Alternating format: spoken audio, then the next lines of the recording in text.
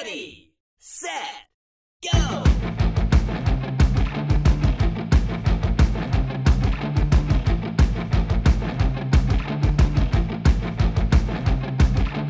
Welcome to the EV Diaries.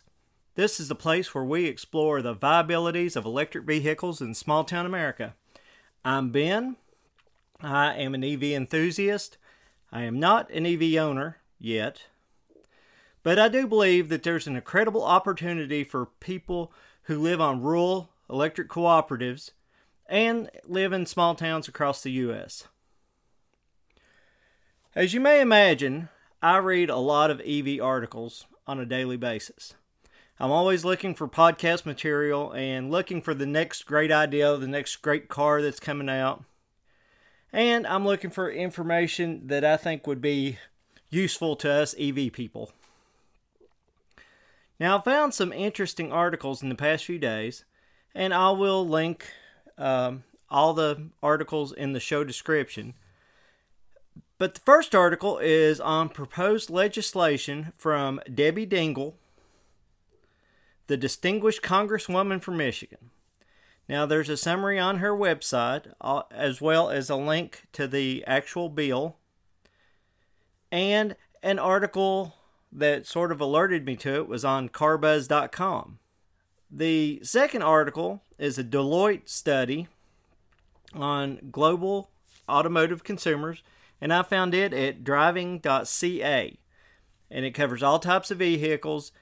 Canada and America are lumped in together, and I will probably, when we get to that point, just refer to it as America. Climate change has become a political football, which maybe it always was. Growing up in the 70s, scientists warned that there was a coming ice age. And then 80s, the big thing was ozone depletion, and we got rid of our hairspray cans. In the 90s, we started hearing about global warming and El Nino. And in the past 2 decades, that has transitioned into climate change. Now, one thing I've seen is on one side, you've got a real negative, some fear-mongering, and they've got science to back it up. But on the other side is complete denial, head in the sand, and they've got data to back it up. So, for me, the truth is somewhere in between, but it is a grave concern nonetheless, because we should take care of our home, and planet Earth is our home, regardless of where we live. And you'll find out that I'm not a political person, but you can't really talk about climate change and it not be political. Climate change is not going away, and the best efforts in any part of the world are being offset by no efforts in other parts of the world. In America, EV adoption is slow, except for, hot spots like California, and Colorado has a fair amount of EVs, up in the Northeast. But anyway, EV adoption in America has been overall slow. Keep in mind that there are 272 million vehicles in the U.S. That's more than China. They only have 250 million. And at 272 million, that's almost as much as all the European Union countries combined. Now, that doesn't seem so bad until you realize that the population in China is 1.3 billion people. And then in the U.S., it's only 330 million. The European Union has 512 million people. So we have, per capita, a lot of cars. The U.S. has a lot of room to improve on the EV front, especially in small-town America. So getting back to Congresswoman Dingell and her proposal, which is called the USA Electrify Forward Act.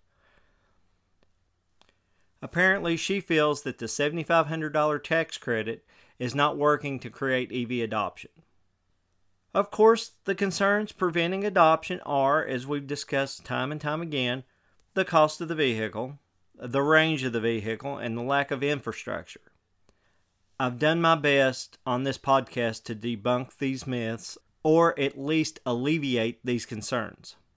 A press release on Ms. Dingell's website cites a 2019 AAA survey saying that most Americans are interested in EVs, but their fears are affordability, range, and charging. Only 16% of the survey respondents in this survey said that they would consider an EV, and they were concerned about the maintenance cost. And I guess that comes from the horror stories of how much it costs to replace the batteries.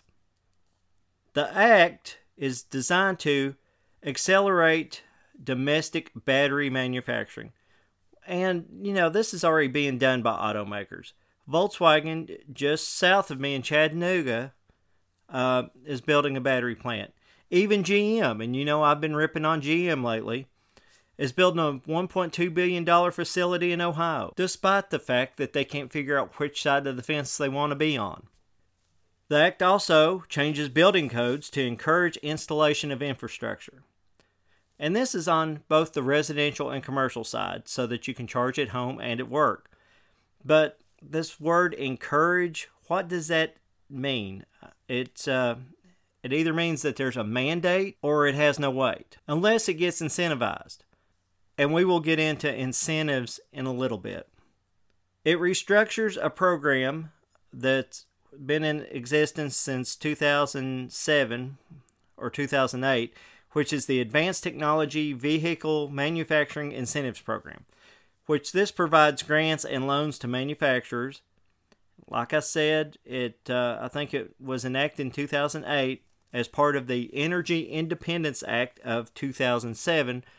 And if you remember at that time, we were looking at the housing bubble burst in America, a lot of subprime lending going on, and we were at $4 a gallon gasoline.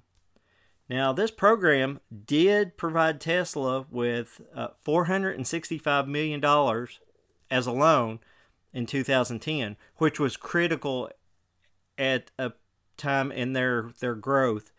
It actually allowed Tesla to become what they are today.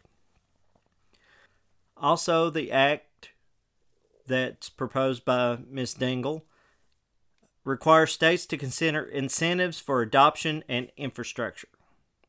Again, what does consider mean? I could very well see the state of Kentucky saying, we considered it, not going to do anything, but we considered it. The act has a $28 billion price tag, billion with a B, over 14 years. And me personally, I think it should go mostly towards infrastructure because, as I've mentioned before, the government does pretty well with infrastructure. I'm not sure the best direction to go with this, and I see several scenarios. First of all, it could be government ran like the national park system. It could be some incentivized state ownership, or the government could create a quasi-governmental entity like the United States Postal Service, or they can incentivize private ownership and development of this infrastructure. To be honest with you, none of these seem highly effective to me, and they all have their drawbacks. If you do it like a park, well, they're subject to government shutdowns, and at that point they become a bargaining chip when the powers that be in Congress and the Senate decide that they just want to argue. Government involvement at any level just becomes bureaucratic, and when it gets bureaucratic, it gets costly. Private grants and loans are subject to abuse. Back when gasoline cars were on the way in fashion, back in the early 1900s, I don't recall any gas stations being provided grants or loans. Of course, I wasn't there then, and I'm sure that private banks and individuals were loaning money for people to start gas stations. I'm sure Big Oil, in fact, I know Big Oil was setting up their own network of gas stations. Loans are subject for default, and you have to put up some system of checks and balances to watch over this. When you do that, you've got to figure out a way how to fund that checks and balances. You've just created a job for a person, and that person has to be paid. Now, I say incentives, And if you look at it realistically, incentives are basically bribes. I mean, here's money for doing something that you may or may not want to do, but we want you to do it. So go ahead and do it, and we'll give you this as a reward. Which that's basically what the tax credit is.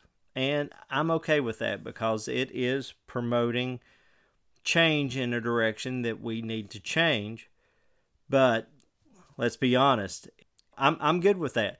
And if we have to provide incentives, let's go ahead. Let's bribe the right people and start getting this infrastructure and these EVs in the right places. Now, I haven't read the bill.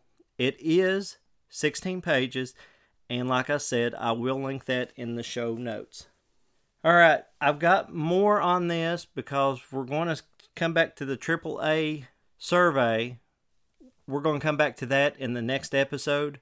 I think I'm getting a little long here. I still have got a lot to say about this. So, just remember to subscribe so that you can stay up to date with what I'm doing. You can also find me on social media at EV Diaries.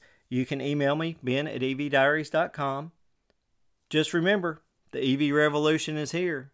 And even though it might take some incentives to get us going, it's going to be a fun ride.